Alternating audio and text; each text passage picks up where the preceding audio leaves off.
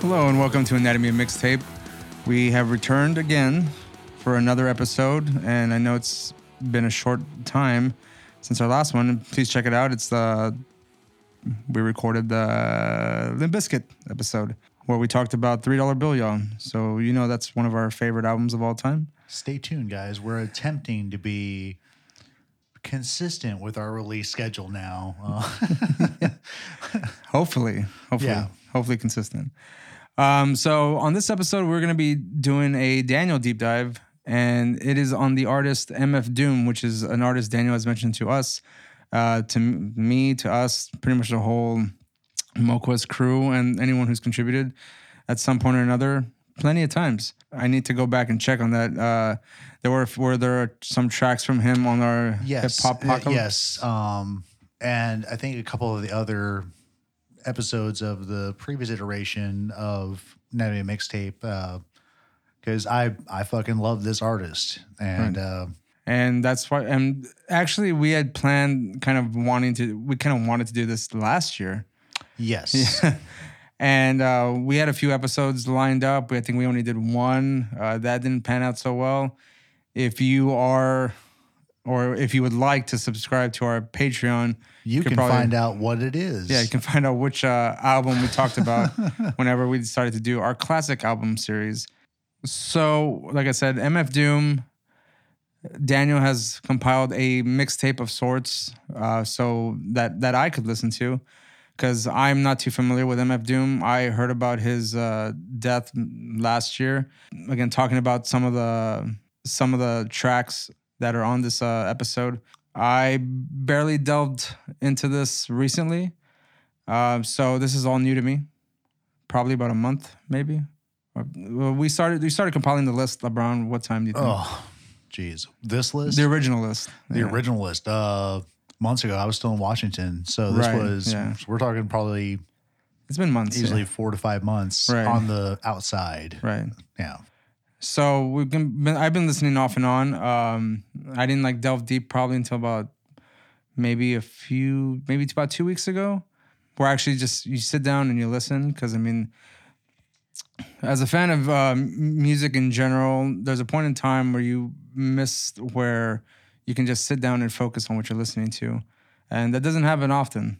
Normally, I'm driving, doing something else. It's just playing in the background. Yeah, I mean, I got to work for those moments, right? I listened to this the playlist a few times with some good headphones. Just sat there and just tried to absorb all the nuance that's going on. Because usually when you're doing something else, you just hear kind of the general song, just the general noise. But I really wanted to delve into the lyrics, the music that's going on in the background. Just really wanted to explore MF Doom for the artist that Daniel says that he is. And I mean, I feel like I got a lot of that. So cool. Yeah. And even before we get to the list, just a little bit of a preface to that. As Ray mentioned, there was an earlier iteration of the Doom list, and we do have the intent of having Ray quiz me as to why I didn't feel certain things made the cut for the list we're going to go through. I accept all blame for that. But well, the list is basically someone who's being introduced to Doom, and I don't know your criteria as of late. I know whenever I've made mixtapes either for myself or someone else regarding an artist that they've never really heard before, I can't really decide on whether or not I want to give them what I consider their best, or kind of, I guess, what would be considered B-sides, so to speak. Word. And I think that's what kind of resulted in this list that we're going to go over here in a little bit. The initial list was probably here is a great compilation of what he did. But I felt, well, there are some gross exclusions I've made. Mm-hmm. There are some kind of of course this track would be on a top. I think there's 11 tracks on this list. I don't remember. 12. Okay. Yeah. Which is standard for a normal CD or cassette. Yeah. I kind of wanted to hit Doom at some of the more obscure parts in some ways because I recently got introduced to via Reddit a Spotify playlist of just kind of MF Doom B-sides and stuff he featured on and stuff that, and there's like about 170 odd tracks of just shit where some of it's just like, what is this?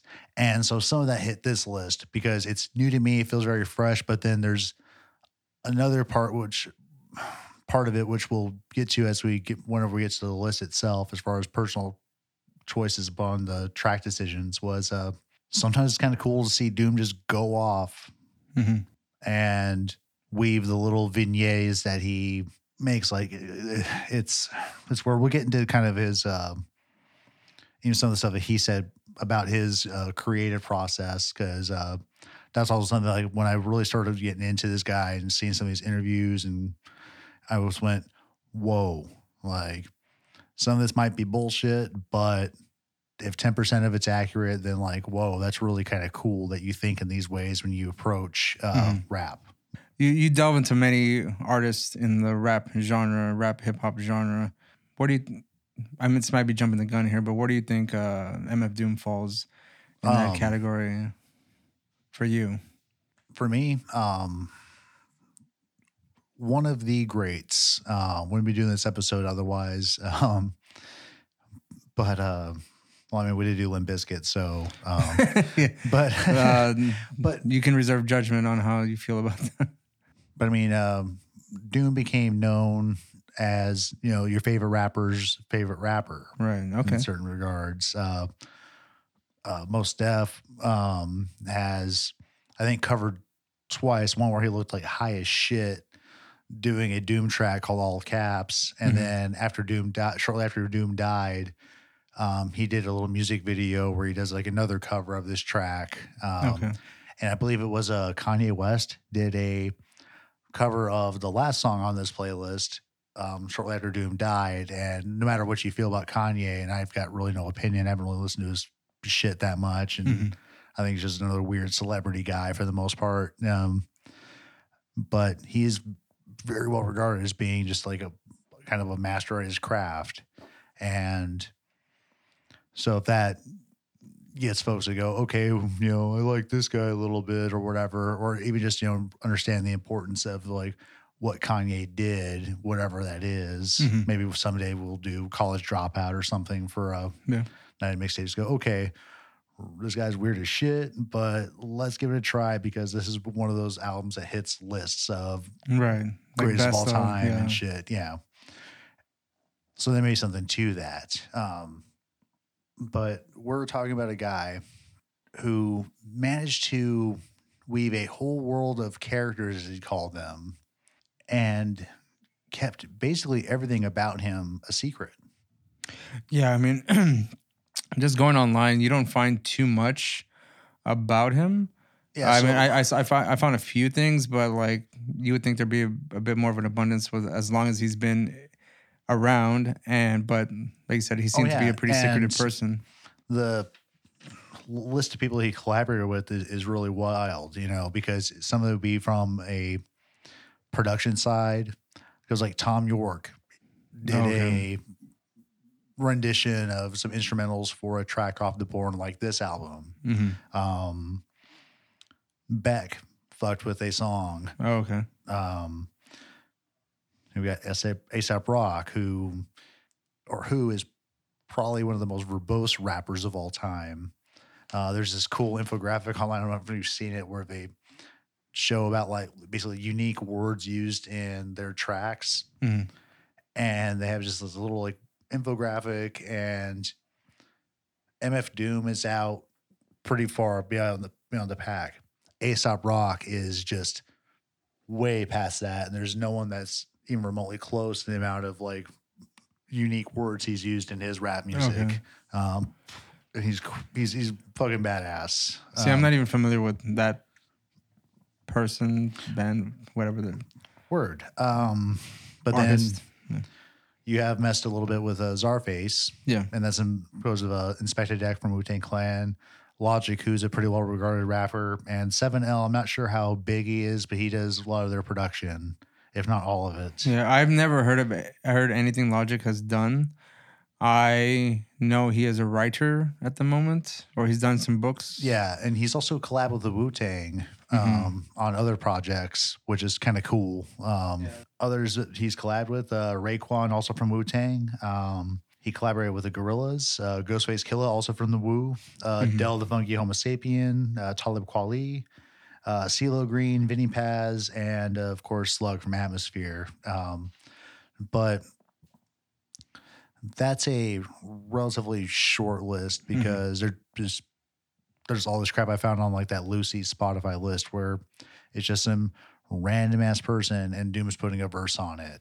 And one of the more interesting surprise spots that Doom had for me was his cousin, I believe it is part of like a punk band in Britain. Oh, really? And Doom got on that track. And interesting.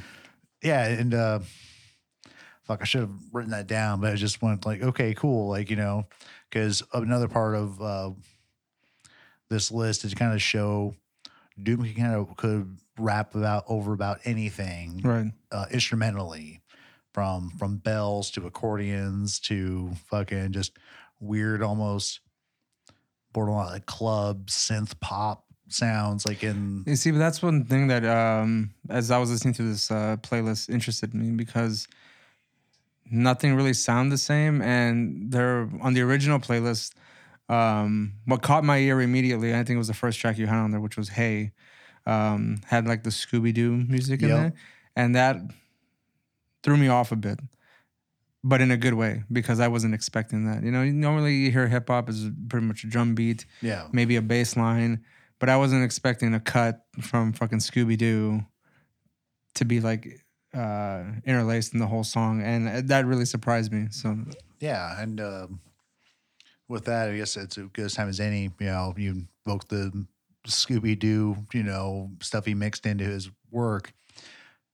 Doom, he would just, I can't remember the terminology used exactly for how it'd be kind of like just whatever he's working on. Sometimes he will fuck with it for a little bit, let it set for months, and then go back to it.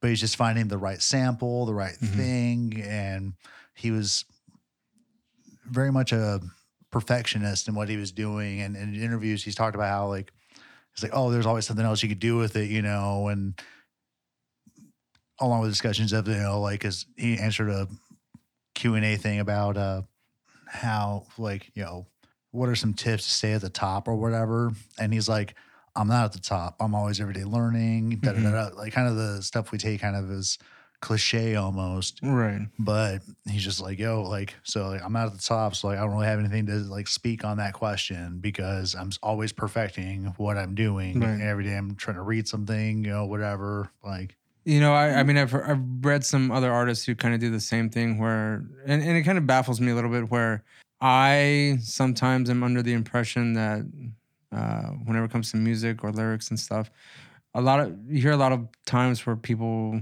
write things just in the moment, and that's kind of like how it stays. I rarely hear where our artist takes months to write like one song or write lyrics to this or like add a sample to that.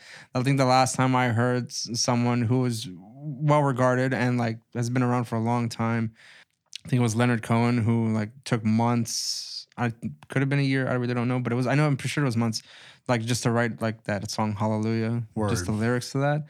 And that surprises me because again, I'm always under the impression that people just sit down and just duke it out, you know? Well, I mean, everyone's got their process. And when we get to the story of Madvillainy a little bit later,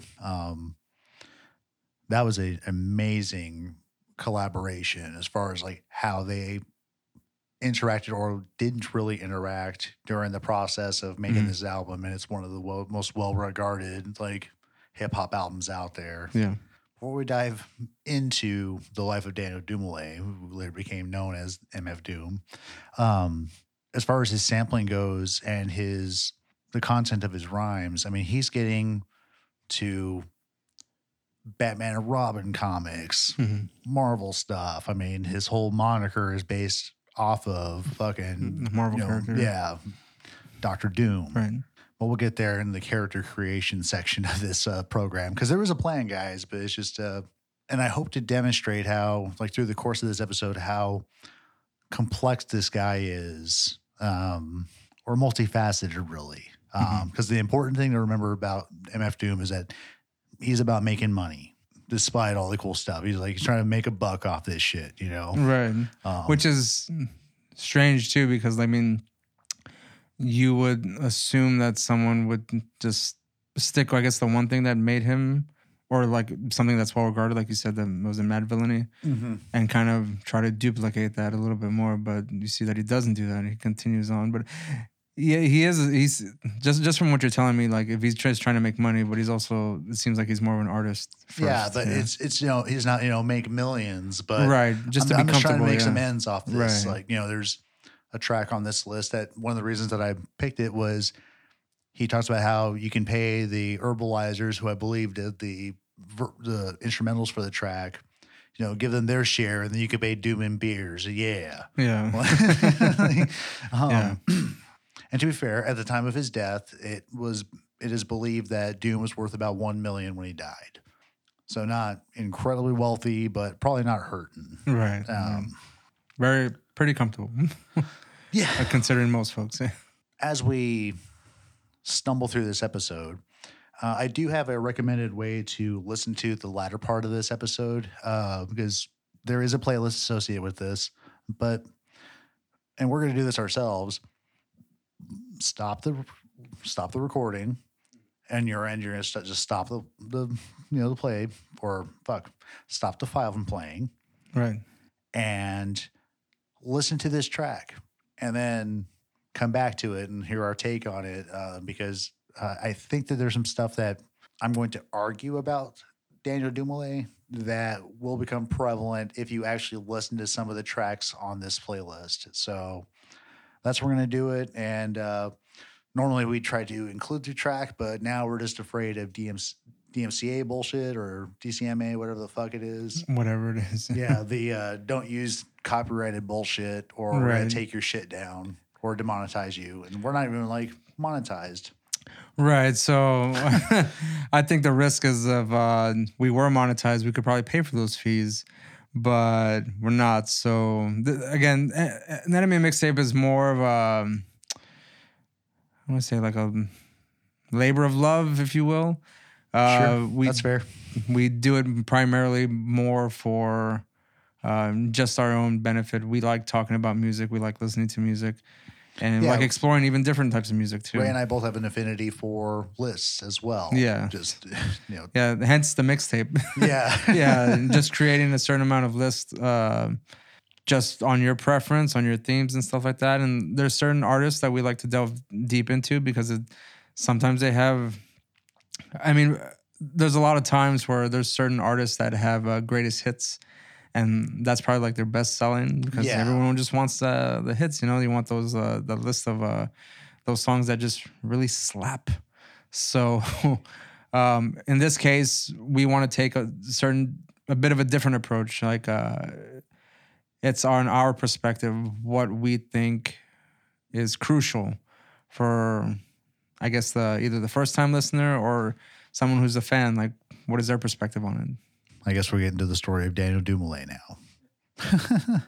now. So born July 13th, 1971, and died October 31st of last year, being 2020, depending on when you're listening to this. Originally born in London, which is something to remember because it becomes prevalent later in his life. Born in London, apparently his mother was on vacation out that way, and he popped out. So he's technically a British citizen, but his family based in Long Island, New York. That was a fact I just found out maybe about 3 hours ago prior to us recording. Yeah, that he was actually, I guess, like a London or UK citizen. Yeah. Yeah. Assuming he had a regular home life, he did have 5 siblings. He was the oldest. And Doom started DJing after the summer of 3rd grade. By 1988, after fucking around with the hip-hop scene a little bit, he and his brother, and there were a few faces that came in and out of the story or out of the group, but they formed a KMD, causing much destruction. Doom at the time did not have the Doom moniker, but at the time he was known as Zev Love X, and his brother went by the name of Sub Rock. And the other dudes aren't really important to this story too much. We're just worried about Dumoulin and his trajectory. So KMD had a very short-lived history, but they were impactful. They were very heavily influenced by the 5% Nation. Are you familiar with those dudes? I'm not. The only thing I know about this group is that it was like early 90s, like very beginning of the 90s. And I just know the results or like the end result of whatever happened with this group. I don't know anything else about it or who they were associated with. Well, it's inspired by Islam. Okay. And well, I knew they were, that was their dad or their mom Islamic. They grew up as Islam. That right? I do not know, but they may have grown up Muslim. Right. But by the time they were young adults, they were into 5%er ideology.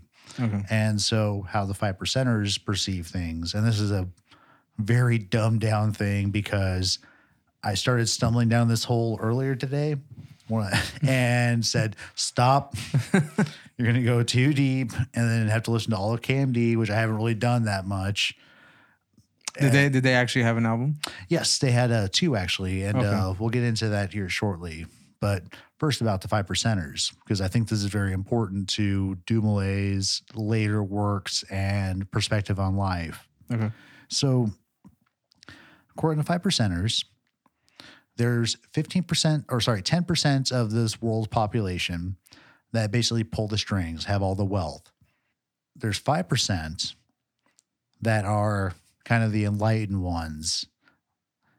And then their job is to basically save the 85%. Was this the Valley Strange aspect that you were mentioning? Yes, because within their ideology, there's basically like self-divination involved. So very left-hand pathiness or pathiness, where they are actually the Godhead. Men are referred to as gods and women as earths. So like I said, this starts something really fascinating, and I just stopped there. Right. But the idea of the 5%ers is that, they're the ones trying to expose people to the light of what's going on and get people out of, whatever real or perceived danger they're in from the 10% that runs everything. Okay. And I think that this bleeds into Dumoulin's music later and some of the stuff that he was on, and potentially why he wasn't allowed in the United States in 2010. You think that had something to do with it? Potentially.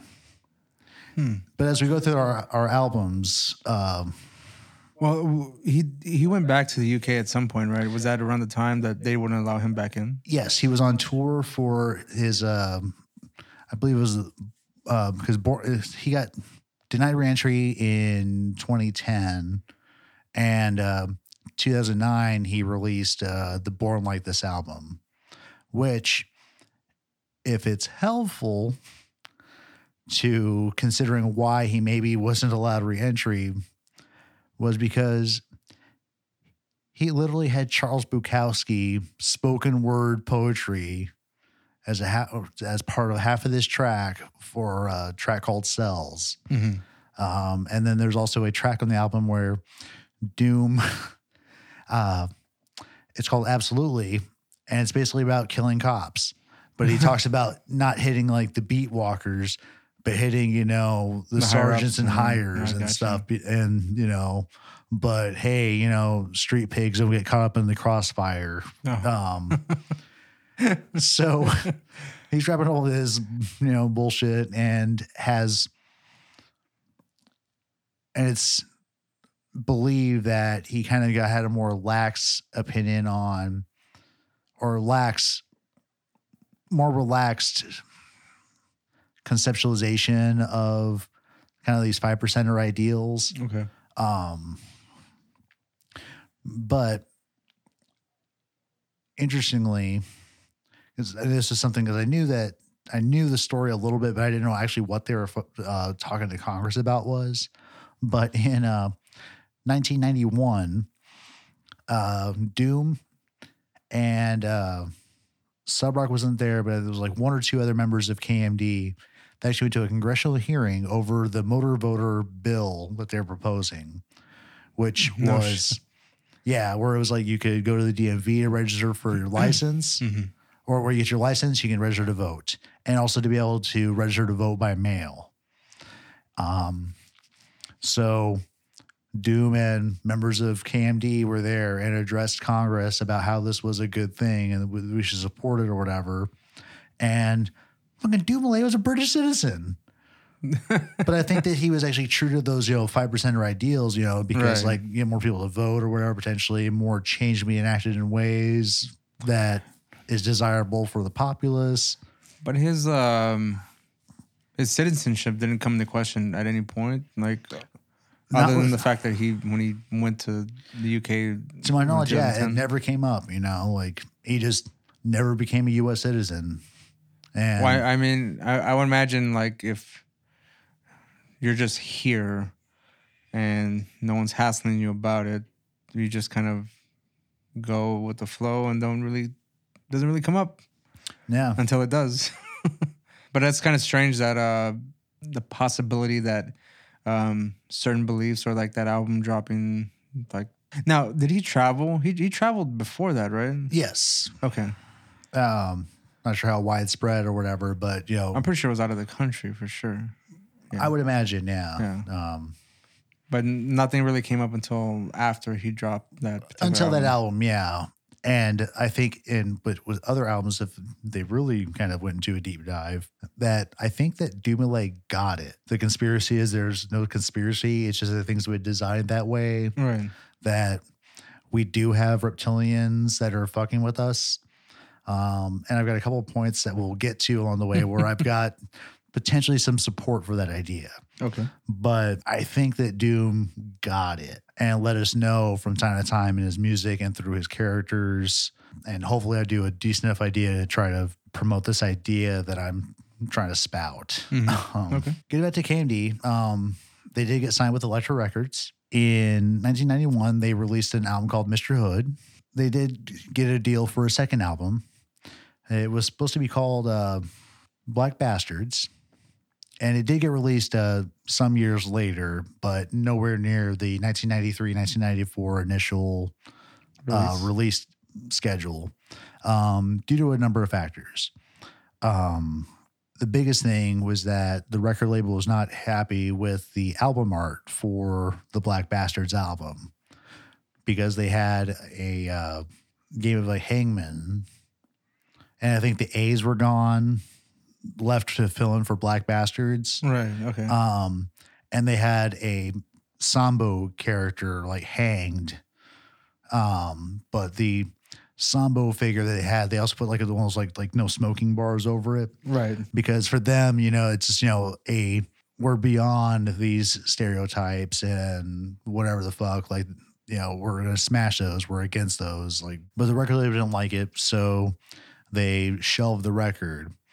But before the album was even done, tragedy struck the KMD family, and particularly Daniel Dumoulin, because his brother was killed.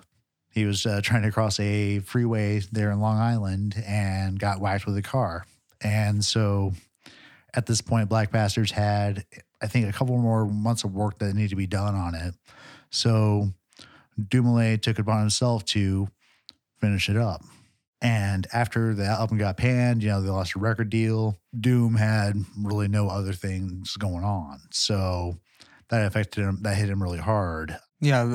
Like I said, just a few hours ago, I was kind of delving into like a bit of a biography history of MF Doom. And I heard about this tragedy with his brother getting run over.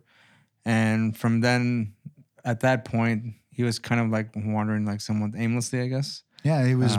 He described it as being damn near homeless. He was sleeping on a park bench. Sometime between 94 and 97, he was living like this. But during the time, he had relocated from Long Beach down to Atlanta, Georgia. That was one thing that he said, like when they mentioned that he was quote unquote damn near homeless, that that was a point where I think was at this time he had a kid. Dude, I love this story. If it's a story I think you're talking about. Where, well, maybe it is, I'm not too sure. Where he said if he had like 50 cents, he would like go get a beer. If he had $1, he would get 2. Yep, after dropping his kid off. Yeah. And what I got from that particular story was like 50 cents for a beer. Yeah. And he's probably talking like OEs and shit, you know, stuff that, you know, a nice Mickey's or something. Goes, Yeah. But surprisingly, they're only like 4.7% alcohol, but they get you trashed. Yeah, for sure. 40 ounce of malt liquor will do that too. Love it. But during the whole time, Doom is still fucking with music as he can. And by 97, he reappears in Manhattan. I believe he's still based in Georgia at the time, but makes his way up that way and starts showing up doing incognito freestyling. And the character that resulted from that is the character of MF Doom.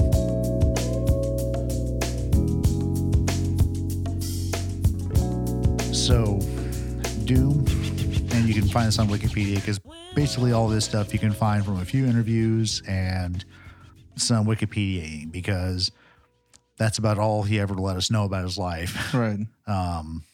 We just have mostly the products that he left us to work with and to attempt to understand him through these characters, I guess, if you want to go that far. But Doom came about because he kind of took a little bit of a mercenary approach to a lot of his music in life, where he's like, oh, I kind of just put these records out, and if people liked what they were listening to, they would try to get a hold of me and be like, hey, you got anything more? And then maybe he'd produce for somebody. Mm-hmm. Or if you liked what someone was fucking with, he would rap over something they did, or he'd collab with them outright. But he never really tied himself down to a record label, I don't think ever again, really. Okay. Because you look at his release, the record labels, he's got like Stone's Throw, and a bunch of others I'm forgetting. He pretty much stayed independent. Yes. This whole time. Maybe like a true underground rapper. And he just worked with his whole persona, particularly the one that he made up of Doom. So Doom came from a childhood nickname, just based off his last name. Doomale, they just call him Doom. Right. The MF, though, came during his time. There was another rapper out there that was a buddy of Doom's who went by the moniker of MF Grimm. And the MF was kind of flexible. So for Grimm, he was Mad Flows Grimm. MF Doom was for Metal Face Doom because of the mask that he later adopted. Right. You know, before I found that out, I thought it was you see the initials MF, you think motherfucker Doom. Yeah, motherfucking Doom or something like that. Of course, that wasn't the case. Right. Metal Face. And using the MF, Doom used it again when he produced, I think it was like 10 albums worth of just instrumentals he fucked with on the Special Herbs collection, where the MF, it was Metal Fingers Presents. Okay. And so that was kind of his, I think he was, if he didn't get like a straight up Doom credit for producing an album, I think he was under Metal Fingers in other contexts, and maybe I'm just fucking that up. Okay. I don't read the details on every Wikipedia track listing, you know. I mean, considering the amount of work it would take, probably. Yeah, and then just remembering that crap. Yeah. And a bunch of other wormholes to follow. Like, oh, this guy, who else did you fuck with? Famously, though, Doom is the guy behind the mask. For him, in interviews, he talked about how around that time when he was coming back into hip hop, that it started becoming what the artist looked like versus what it sounded like. Right. And so put on the mask, Doom's got a thing where it's, you know, anyone can be the villain. You know, what is your message? What is in your heart? You know, the villain could be me, the villain could be you. And he's said as much on a track, I believe, on the Venomous Villain album, which was another character of his, which we'll get into because there's a weird little thing with that frustrates me because it's kind of a neat album, but it's hard to get access to. Mm-hmm. Anyway, so if you kind of think the MF Doom character, think Dr. Doom himself. And there were a series of other characters that Doom created and would perform under, which were Victor Von, so a play off of Victor Von Doom, and also King Ghidorah, or King Ghidorah from the Toho Godzilla movies. Was that one of his characters? Yeah, his characters. Yeah, basically based off of, and then another piece where it's like, oh, perhaps he knows what's up because he got asked in an interview like what Ghidorah looks like. Because he's like, because the interviewer's like, Ghidorah's not even of this world, is he? He's like, nah, think straight reptilian. He's the 3-headed dragon from the Toho films. Mm-hmm. So I thought it was interesting to use the term like straight reptilian. Right. And now, even with all his different characters, was he still wearing a mask, or is he taking off like a different kind of still wearing the costumes? Same mask to produce in or whatever? But okay, but still just under a different name though. Yeah, just under a different name. And in his creative process, he conceives himself more like a writer. And so having different characters, a different perspective to tell a story is more interesting than just him writing from his perspective. Right. Because he said it would just be damn boring. Yeah. Well. But as these characters are kind of broken down, conceptualizes of the MF Doom characters kind of being the OG kind of gangster, classic villain, but also with the same classic kind of like tragic situation that villains find themselves in, where they're actually misunderstood.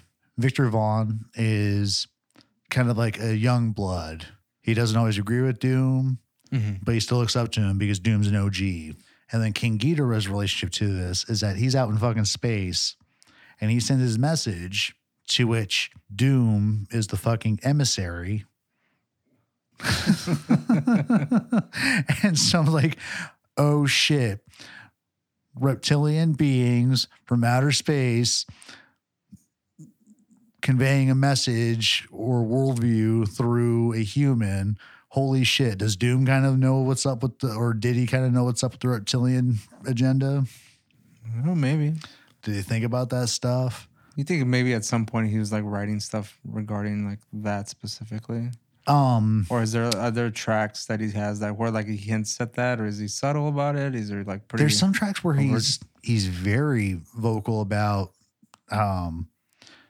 sort of conspiracy theory level stuff. We'll talk about it later. But in the Keys of the Cuff album, he's got a track about GMOs. He's got a track about, washing your hands because bacteria and stuff like that can fucking kill you. That's the album that Governor was on. Okay. Right. Where he's talking about fucking, eating people and shit, or beings eating people. Which, when we get to it, is very a track that kind of like another time where I was listening and kind of was taken aback, or it gave me like almost like a physical reaction in some way. I mentioned that to you before, and we'll get to that. So at this juncture, we're going to slide into kind of the main and kind of impactful, in my opinion, albums that Doom produced. Okay. So under the MF Doom persona, he released Operation Doomsday in 1999. Why don't you tell him about the time we faced Doom? All right. Was that the first one? That was his first album as Doom. MF Doom. So previously, although he was under the Doom persona, he did, do some tracks with folks, but this is the first album that MF Doom is doing. And he's, I would say at this point in his life, he's definitely the first, kind of 10 years that he's active, pretty prolific. So we have 99 with Operation Doomsday, 2001. I don't remember how many years it took for him to complete it all, but he started the Special Herbs instrumental albums.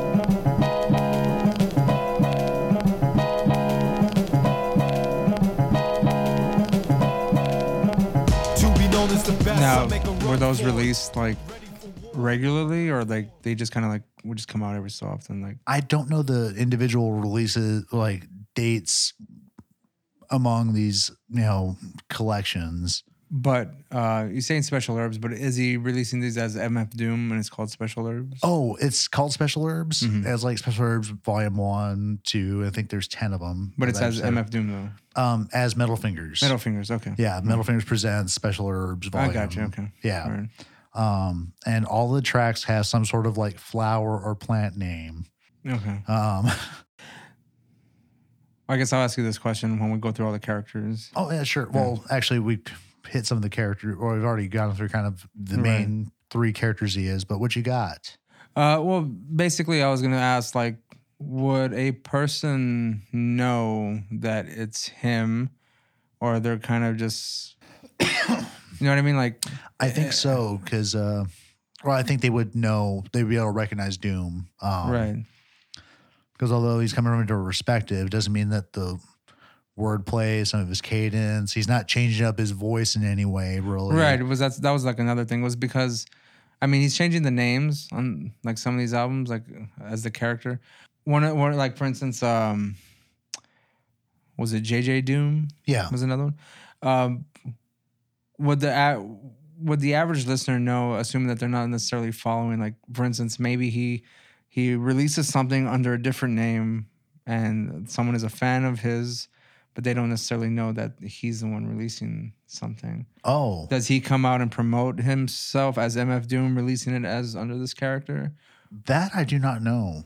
Yeah, because I was kind of confused by that. And it's not really confused, but like it brought up the question, because if he's coming up as different characters, would someone who's a fan of his and maybe wants to explore all the other stuff that he's doing, would they be able to know that it's him specifically putting this stuff out? Because if it's a different character name, right, maybe they might not even like give it a second glance, thinking that, oh, I don't know who that is, or maybe I just don't care. But if they knew if it was MF Doom, they're like, oh, interesting, maybe I should check that out. Shit, I mean, that's a really good question. I don't know how he promoted shit. Considering it was like in the internet's infancy, right? I mean, I don't know how prevalent or how much of a presence he had on the internet at the time. So, to be fair, he gets his kind of his big launch off point in 2004. Right. Okay. That's when he kind of like hits it more. Like, this is where Doom definitely starts getting attention. Okay. And it kind of starts in 2003, I would think, arguably. Because that year he released 2 albums where he actually, for the first time, introduced the Victor Vaughn character with the Vaudeville Villain album.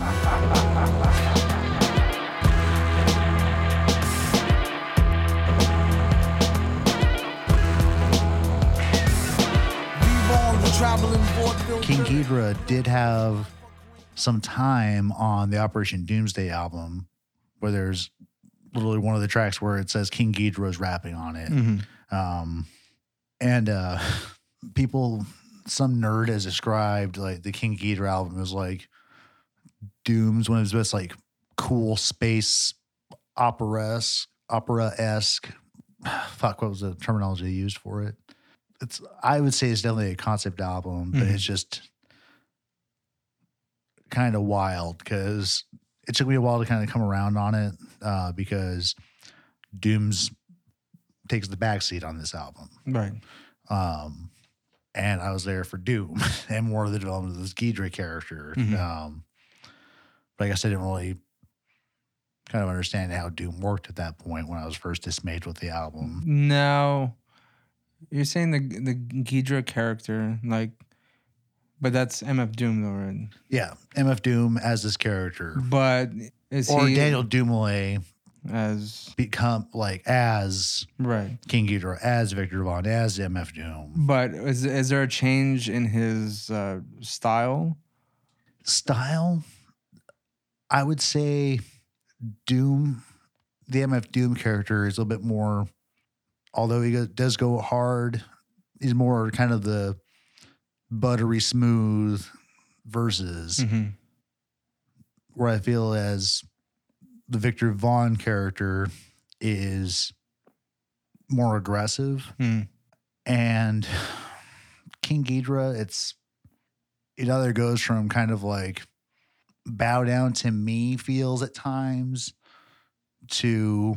Is that like more of the exaggerated ego character like coming out or something? Like, because I know earlier you mentioned that in most of these albums, depending if it's like instrumentals or something, like he didn't really change his vocal stylings or just the way he kind of presented his rhymes and stuff like that.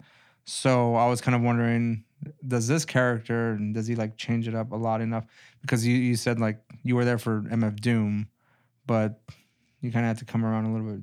Come around a little bit later. Because I wanted to hear Dumoulin. Right. I guess would be a better way to put it. Okay. But he's not very present on the album. There's a couple tracks. I think there's like 3 tracks he actually raps on. Okay. So he let someone else do it? Yeah, but he's doing like most of the instrumentals for it. Okay, all right. See, that's what I was kind of curious about. Word. Because he kind of had that mercenary approach. Right. It just makes it more intriguing to where I personally want to like dive a little bit deeper into like his other personas or like his other characters. Yeah. To see where I would say either Dumoulin character, MF Doom, Ghidorah, or Victor Von kind of like where do they all kind of meet or where they're all kind of separate, It just makes for a more interesting artist exploration than just knowing what you might be expecting if it's just a general band or an artist who kind of just goes solo and does the same thing over and over again. But yeah, I was just kind of curious because like as we're discussing it, there seems to be a difference, but yet he has these different characters that might have a different perspective. And that was one thing that the previous playlist I came up with was a little bit better at, because I was trying to approach it where we got a good taste of each of these characters. Mm-hmm. I had a couple Ghidorah tracks, I had a couple of fucking Vaughn, and so on and so forth. like even just listening to those tracks and like even listening to it in my car, I'm seeing like the titles come up and stuff like that, and I'm seeing somebody like a different name or something like that. I was kind of like thinking to myself, is this right? Is this right? Like, was it supposed to be on there?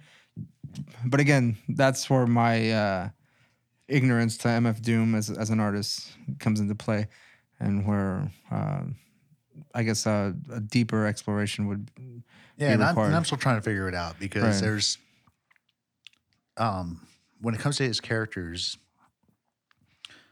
he was asked, why Doom was kind of the most prevalent or whatever, and he's like, oh, that's just who you've seen the most of.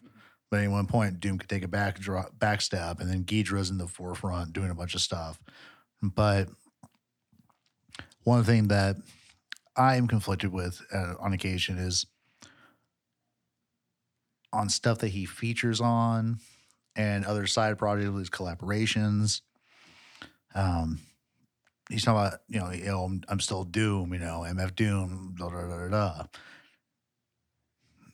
But with certain verses, it's like, is this more of a Victor Von track? Is this more of a Ghidorah sort of thing? It's got to be somewhat difficult in a way where if he's writing something, whenever he's focused, I guess, on whatever he's writing, is he writing, can he switch from different characters whenever he's creating, to where like maybe like one day he worked on this thing and that's MF Doom, maybe another day, this is before like an album drops, and then maybe he just collects the MF Doom stuff together and then to put on an album? Or does he like switch characters when he's making an album?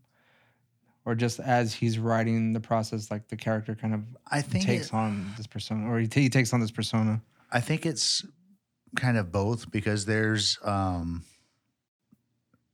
album out there that's not even an album. It was a now defunct project, but it was in collaboration with Adult Swim, where it was the Lost Notebook Rhymes, where for 15 weeks, once a week, Adult Swim was going to drop a new Doom track. And in the 7 that got released before it got canceled for reasons that are still not clear, he's got a track as Victor Vaughn, but the rest is Doom. So I don't know how he really decided, like, oh, I'm going to make a Doom album. I'm feeling really doomy, or I'm feeling real Vaughn-y. Yeah. But he did talk about in his creative process where he would get a piece of music that he was either making or receive, and then the music would kind of inform him of what to write. And he'd think of like a word or an idea or something, and then trying to have this conversation with the music to try to figure out what actually works. And depending on, like, I guess the certain type of wordplay that he's using might be a certain character. Potentially, yeah. Because there are tracks in the Victor Vaughn offerings that involve muggings and kind of street life, whereas Doom's drinking beers and, you know, talking about food. Yeah.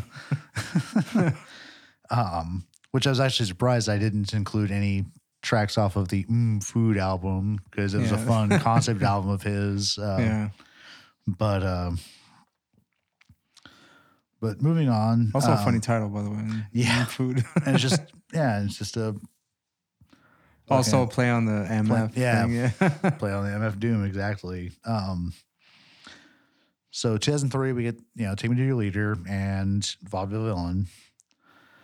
In 2004, we get fucking 3 albums from Doom this year. We get Venomous Villain, which was a follow-up to Vaudeville Villain. And it's something where I can't remember if he did it with Roadrunner Records or who he worked with necessarily, but he did come up with a second Victor Vaughn album, but now you can't find it in print. Okay. It's not on Spotify. Like, the only place I found it available is on YouTube, where just some kind citizen, just threw it up for us nerds. I assume as many albums that aren't on Spotify from like particular, like if an artist has their complete discography on there, it's something having to do with the fact that the current owners of said artists or something don't have the rights to a particular album, which is always very strange to me. So it's something like that with Venomous Villain, but some random, probably defunct record label has the rights to it, but they're not releasing those rights or something. I don't know, man. Like, it's just funky stuff. Yeah. So we have Venomous Villain. Food comes out this year, as well as Mad Villainy. Ladies and gentlemen, welcome to the debut grand opening of Mad Villain Bistro Bed and Breakfast Bar Grill Cafe. And this is where the springboard moment really for Doom to get the spotlight, because he got to work with Madlib, who is a very well-respected producer. And he's got some really cool albums. Just where's one where it's like Madlib invades the blues, and he goes and hits just classic blues tracks and fucks with them, and gives them kind of like more of a jazz hop feel, and it's great listening. But Madlib and Doom collaborated, and this is kind of one of those. So speaking of his process and stuff, I mean, I still think this story is almost magical, because you have one of the best produced and one of the best regarded hip hop albums of all time, produced within a very short time frame between two people who hardly spoke to each other. They ended up flying Doom out to LA, and they stayed at this, place up in the hills somewhere. There was what they called the bunker. So there was a basement there, and Madlib would spend all day down there just working on beats. Doom would be up on the deck writing. They'd send each other, what they were working on. And so once again, this kind of like as Doom approaches his own stuff where like the music informs what he writes about, his joints, as he called them, and Madlib's beats would kind of be their conversation. And they basically sit down. They wouldn't see each other for like 2-3 days at a time, just. That was like intentional? Was that like. It was just how they ended up working. And Doom describes how like, they almost operated on like, telepathy. Just kind of letting whatever the one would send the other kind of like just. Yeah. And they just talk very briefly, according to Doom, about this, because he's just, hey, I'm working as fast as I can without having an impact on quality because I'm trying to get back to my kids and my family and shit. And Madlib's kind of working under that same mindset, and they would just do their own thing, collaborate a little bit, and be like, okay, I need a little bit here, a little bit there, I need a verse from you on this here, and then split up. That's, surprisingly, that's kind of the way a lot of things are done now, because I know a lot of, I guess even with like the whole pandemic thing, like even before that. Yeah, send me your verse and all. With the internet and everyone allowed or everyone able to kind of record, have a recording studio at their beck and call on their computer and stuff like that. People record something, send it to somebody else. They add something to it. Get maybe some notes, and basically it's everyone living in separate quarters, kind of just throwing stuff at each other, and that's how they write a song. It's strange, but they were like in the same place. Yeah, just not same really house. Yeah, it is. Yeah, that's strange, but hey, whatever works, But yeah, that's the process. That's the process. And Mad Villainy, just such a good album. Like it's just delicious how good it is. Particularly on a decent set of headphones. Just the only time I'd heard about that album and how good it is, I haven't heard the whole album yet. I've only heard like certain tracks from the playlist and stuff like that. Was from you and the YouTuber Anthony Fantano. Yeah, like he's talked about that as well. So, and even before, like months ago, when we talked, we've been like slowly talking about this episode and stuff like that. I know he did like a tier list of like album, and that was kind of like, I think that was closer to the top. I'm not too sure, I don't remember the entire list, but I did watch that whole thing and kind of his descriptions on the albums that he's done. After the fantastic year Doom had with his 3 releases, he followed up in 2005 with probably the collaboration that really got him into the minds of probably a lot of people in our generation, because it was a collaboration that was blessed by Adult Swim. It was The Mouse and the Mask, where Doom once again worked with another well-regarded producer, Danger Mouse, for the Danger Doom project.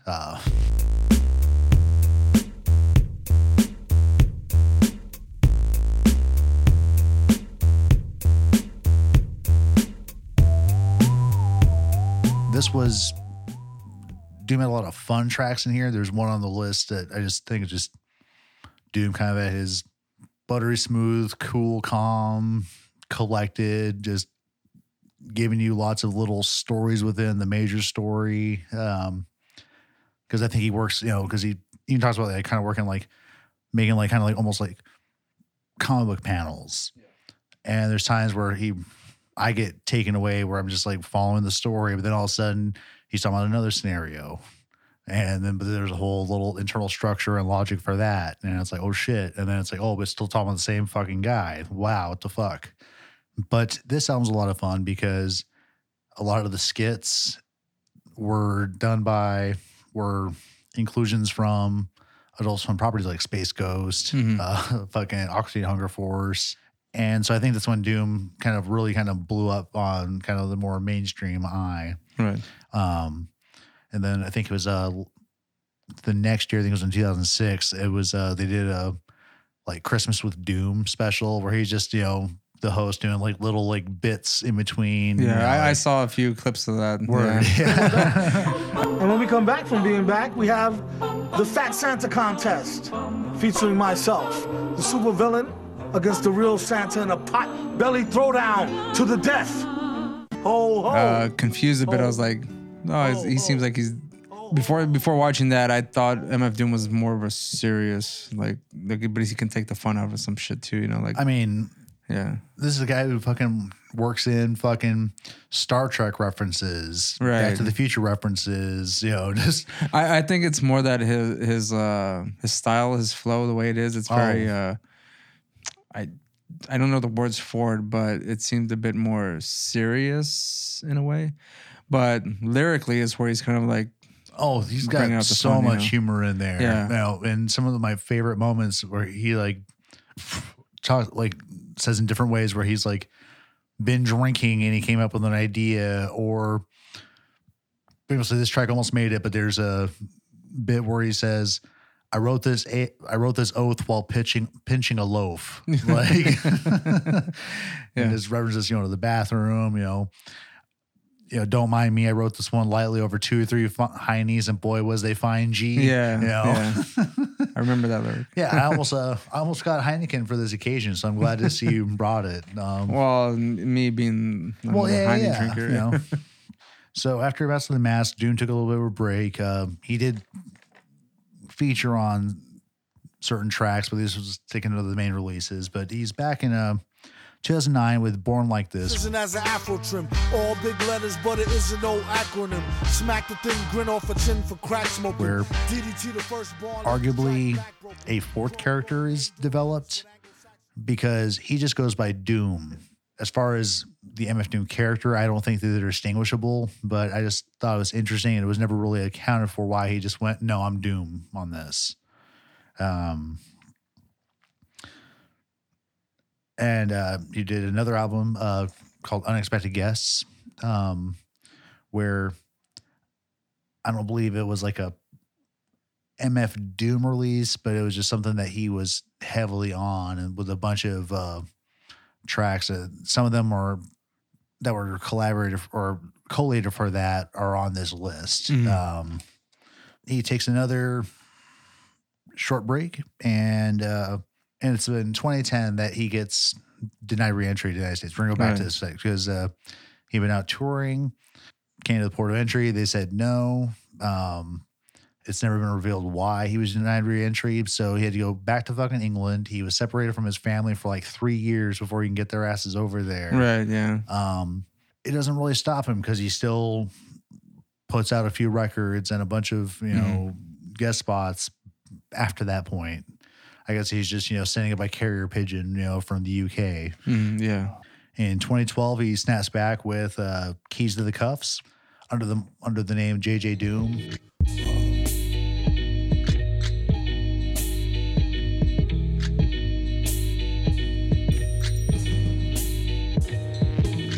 Catch a throat full from the fire. I'm going to butcher this name because I've never heard it pronounced.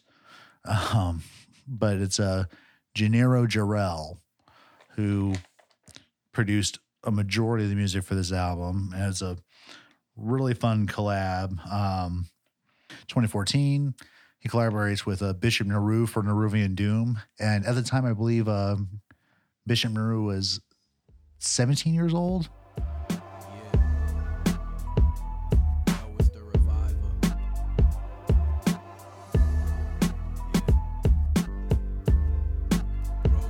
Okay. Yeah. Kid. And it's one where Doom takes the backseat on. He produced all the tracks on. He raps on a couple of them. And it's a cool album. And there's a track on there called Great Things where Doom, once again, where I think he kind of got it because in his music he brings up like opening your third eye and that sort of stuff. And this is on this 17-year-old's album. Yeah. Okay. And you have heard this album? Yes. Okay. No Rain Doom is a really fucking good album, actually. And there's a cool track on there where Doom only does the hook for, but it's called Om. Okay. And it's got, like some cut in from some record or something where they're talking about meditation and stuff. And, they're like, where does this come from? What is Om kind of about? And it's a fly album. Okay. So once again, Doom kind of, as he wrote in on a track in Born Like This, reappear, disappear, reappear again. Another 3 years goes by before we get what I'm calling the scandal of the missing notebook rhymes, where for some reason Adult Swim just cut ties with Doom and no reason was given. They just had this like kind of formal, boilerplate, all right, we just are no longer affiliating with MF Doom. And there was no like reasoning behind it? Yeah, nothing. And, Doom didn't comment on it, but they probably had some sort of tight NDA on it or whatever, A lot of cool tracks on that for the 7 that were offered. Right. We get to hear back from Victor Vaughn after years, which was really cool. And then 2018 and 2021, he collaborated on 2 more albums, both with Czarface. Czarface meets Metalface in 2018 and Super What in 2021. Do you have any medicine? Medicine? Do you have any medicine? There's no telling. And some of those arguably doomed to kind of a backseat as well on those. I thought particularly on Czarface meets Metalface that he'd been more present because he's the second name on the fucking album, Right. But don't feel like we get very much Doom there. That kind of sums up Doom a little bit as far as his album releases, some of his early life. But one thing that I would be remiss without going into, or remiss for not going into, would be how Doom's concerts worked out sometimes. If he wasn't feeling the venue for any reason, he would send out a Doom bot. So in Marvel Comics, Dr. Doom would send out robot versions of himself to go fight the Fantastic Four or whatever when he didn't want to go do it or it was a distraction or whatever. If Doom wasn't feeling something, he would fucking send in a Doom bot to go like lip sync at his concerts, and he got confronted fucking by mask, right? Yeah, like, of course, like you could do that. And he got confronted by Talib Kweli at one point about it, and he's like, Doom's response was like, "I'm the motherfucking villain," Yeah, like it should be almost expected. like yeah, it's like it just totally worked into his like persona, or one of the personas of his characters. And it was just fucking brilliant. Famously, I think it was at an Adult Swim festival, Doom sent in a Doom bot that was Hannibal Buress. Oh, really? Yeah. That's something to see. Man, no one would have that on film, right? I would imagine so. Because I'm kind of curious how Hannibal Buress would like lip sync these songs, Yeah. Does he even like singing? Does he just have the mic to his face and just? I'm not sure if it was at that show or another where the fans were like booing the Doom bot off stage. So Doom came out and actually did the show.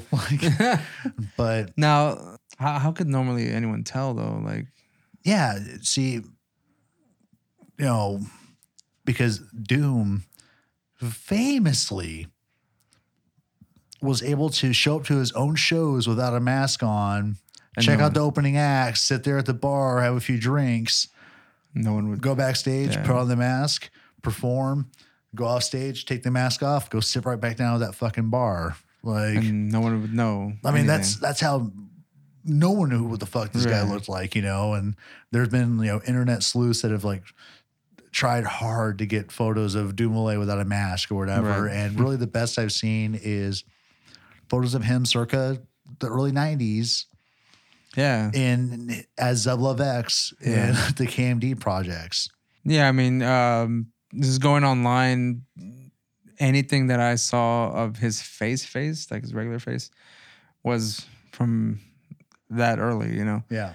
I don't recall seeing anything of his, I guess, what he would look like now, which wouldn't be much different, but it's still like if you're not used to someone's face enough, you could probably just bypass them and not even think twice about it.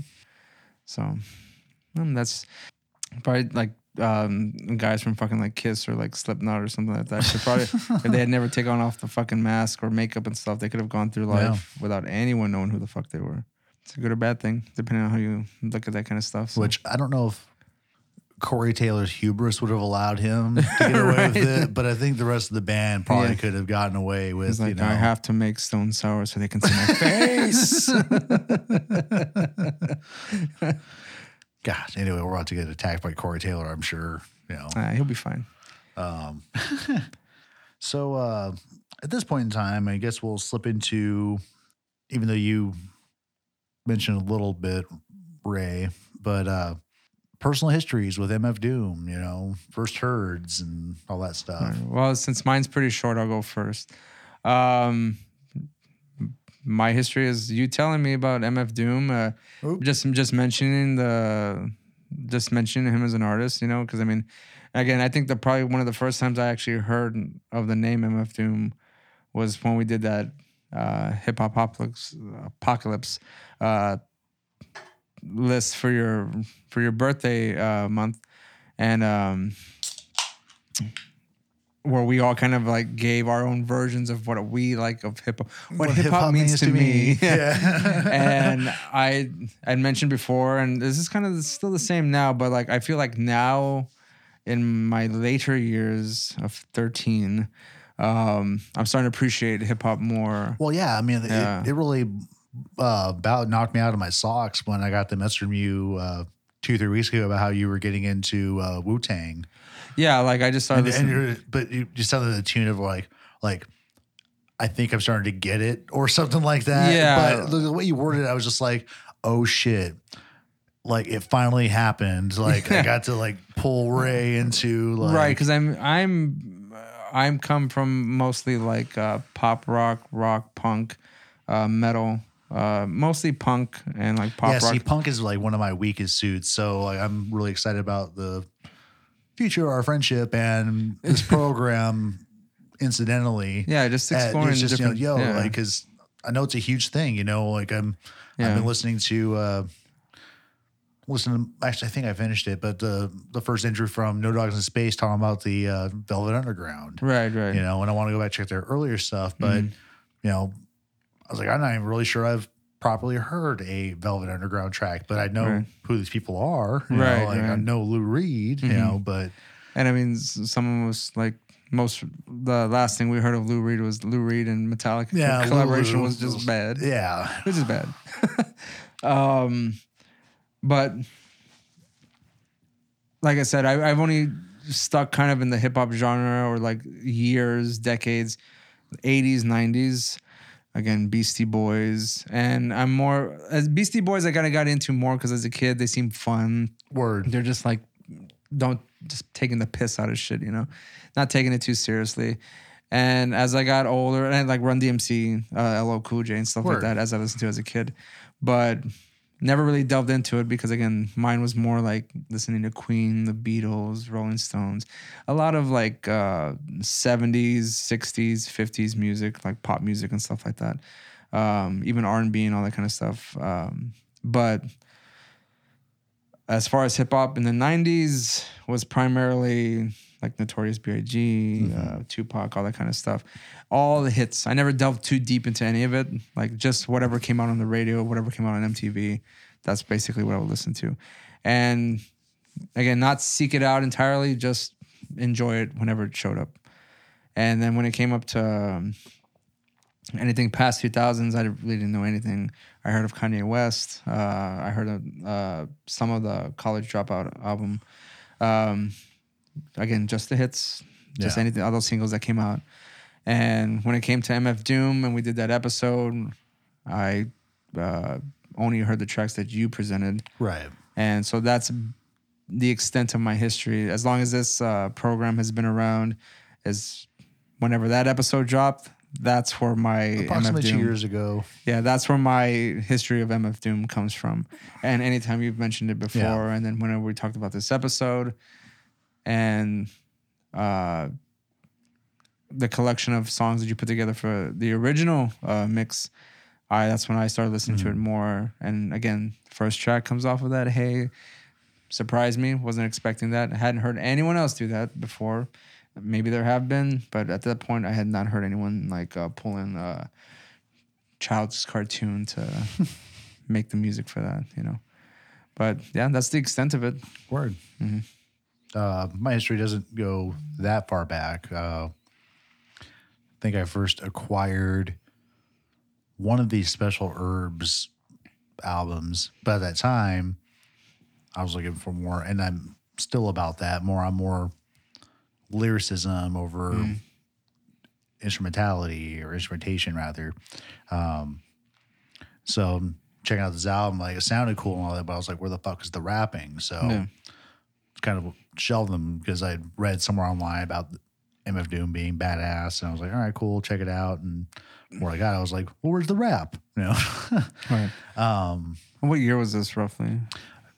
2014. Oh, so it wasn't too long. No, yeah, ago, that's what I was saying. Like, you know, but just when I think it was probably 2017, maybe 16, where I started actually encountering Doom tracks with verses on them, and then just fell in. I was like, this is fucking amazing. Just loved the characters, loved the wordplay, just.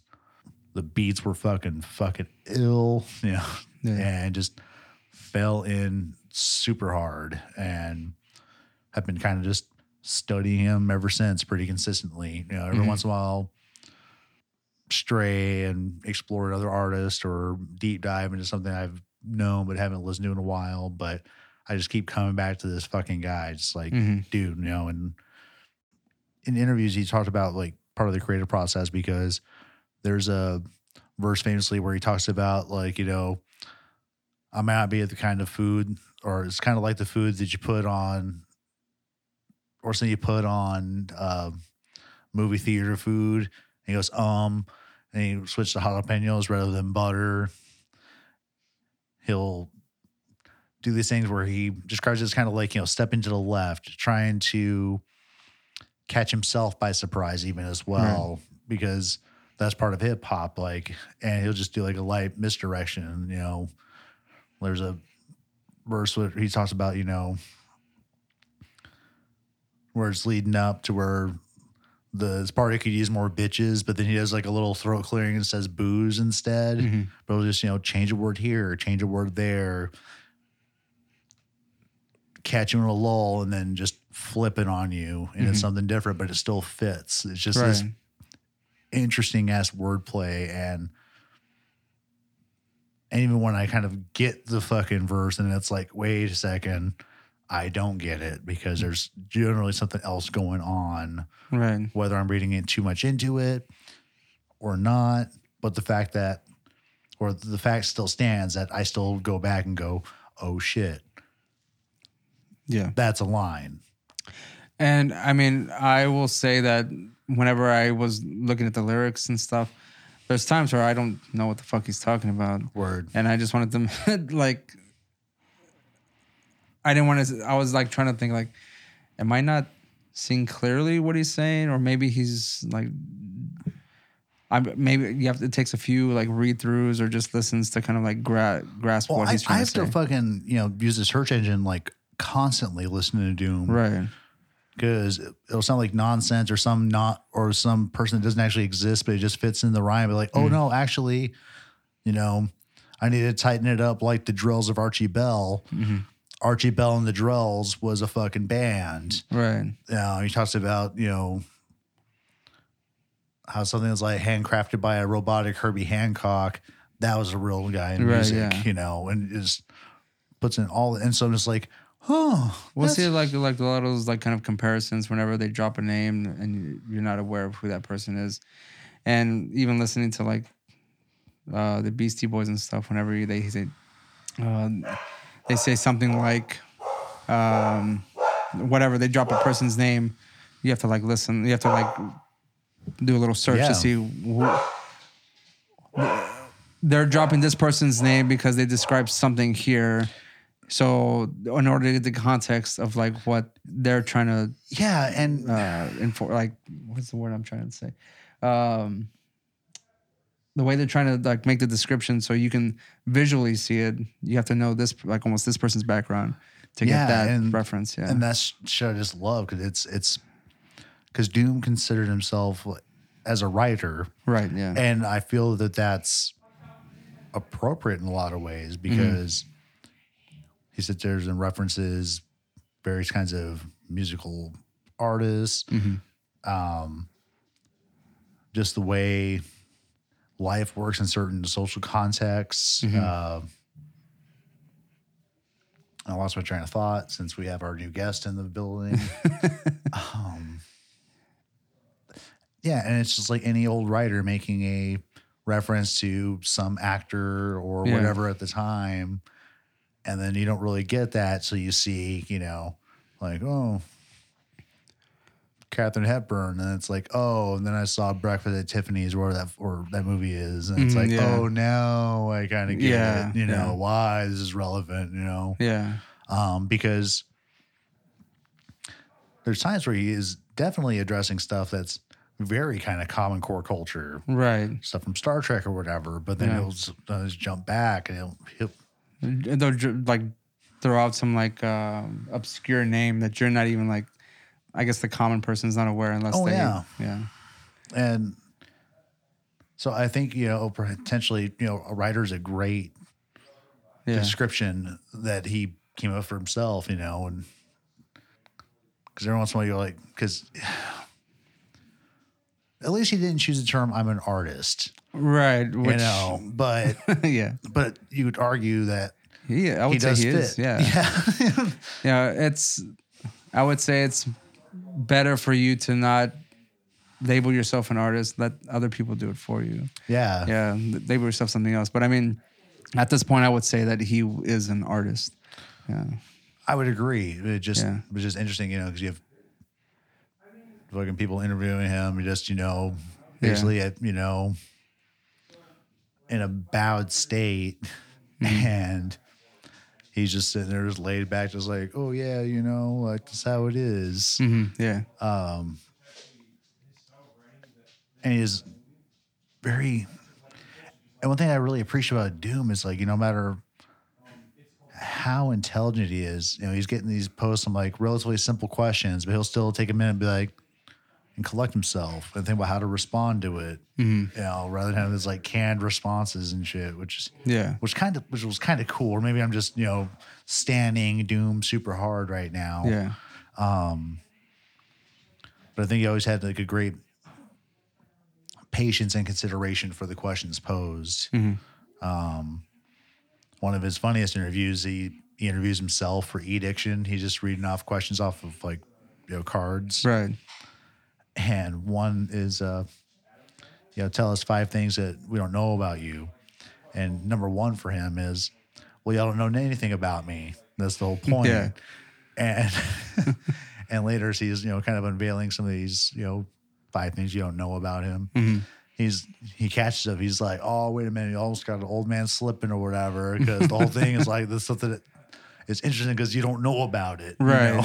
Yeah. But always keeping up that mystery, I guess, It's a good thing. Like, if you know too much about an artist, I think a lot of artists or musicians or whoever, and they start off with that veil of mystery. Later on, the more they reveal themselves, that kind of kills that whole. Are we back to Corey Taylor? Yeah, like the Slipknot thing. Yeah, because if they never taken off the mask, I mean, we we would know nothing about them, especially if they kept like their interviews pretty straightforward, not revealing too much information. Yeah. But then I would say Corey Taylor, even the other guys who from Slipknot who are in like Stone Sour or were in Stone Sour, I mean, they just revealed themselves, their faces and stuff, and then they're doing interviews without the mask, no problem. And they just jump back to the mask, and you're just like, well, Slipknot had like a sense of danger and mystery. You don't know who these people are. Who could they be behind those masks? I mean, I'd say the same thing for Kiss in the 80s. Whenever they took off the fucking makeup, you're just like, ew. These motherfuckers are ugly. But whatever, Yeah, I don't think about Gwar, like, how if they would ever switch that up. But I don't think they did. But, just. I know, like, maybe, like, the majority of the characters pretty much stayed in character majority of the time. I don't know if the singer, he had died, and I don't know how many interviews there were of him. But them being in his shit. Yeah, they pretty much kept up that persona as well. I mean, they're pretty much just like a theatrical circus show, So, I mean, sure. Hey guys, we appreciate you sticking with us for this long. This is part 1 of the MF Doom episode. Be sure to stay tuned. Later on this week, we're going to be dropping episode 2 or part 2 of the MF Doom episode, in which we talk about the actual mix that we've created. We want to make sure that you follow the playlist that we have set up for this, so whenever you do get to listen to the new episode or part 2, you'll have the playlist to accompany you. So we'll see you next time. Thanks for listening.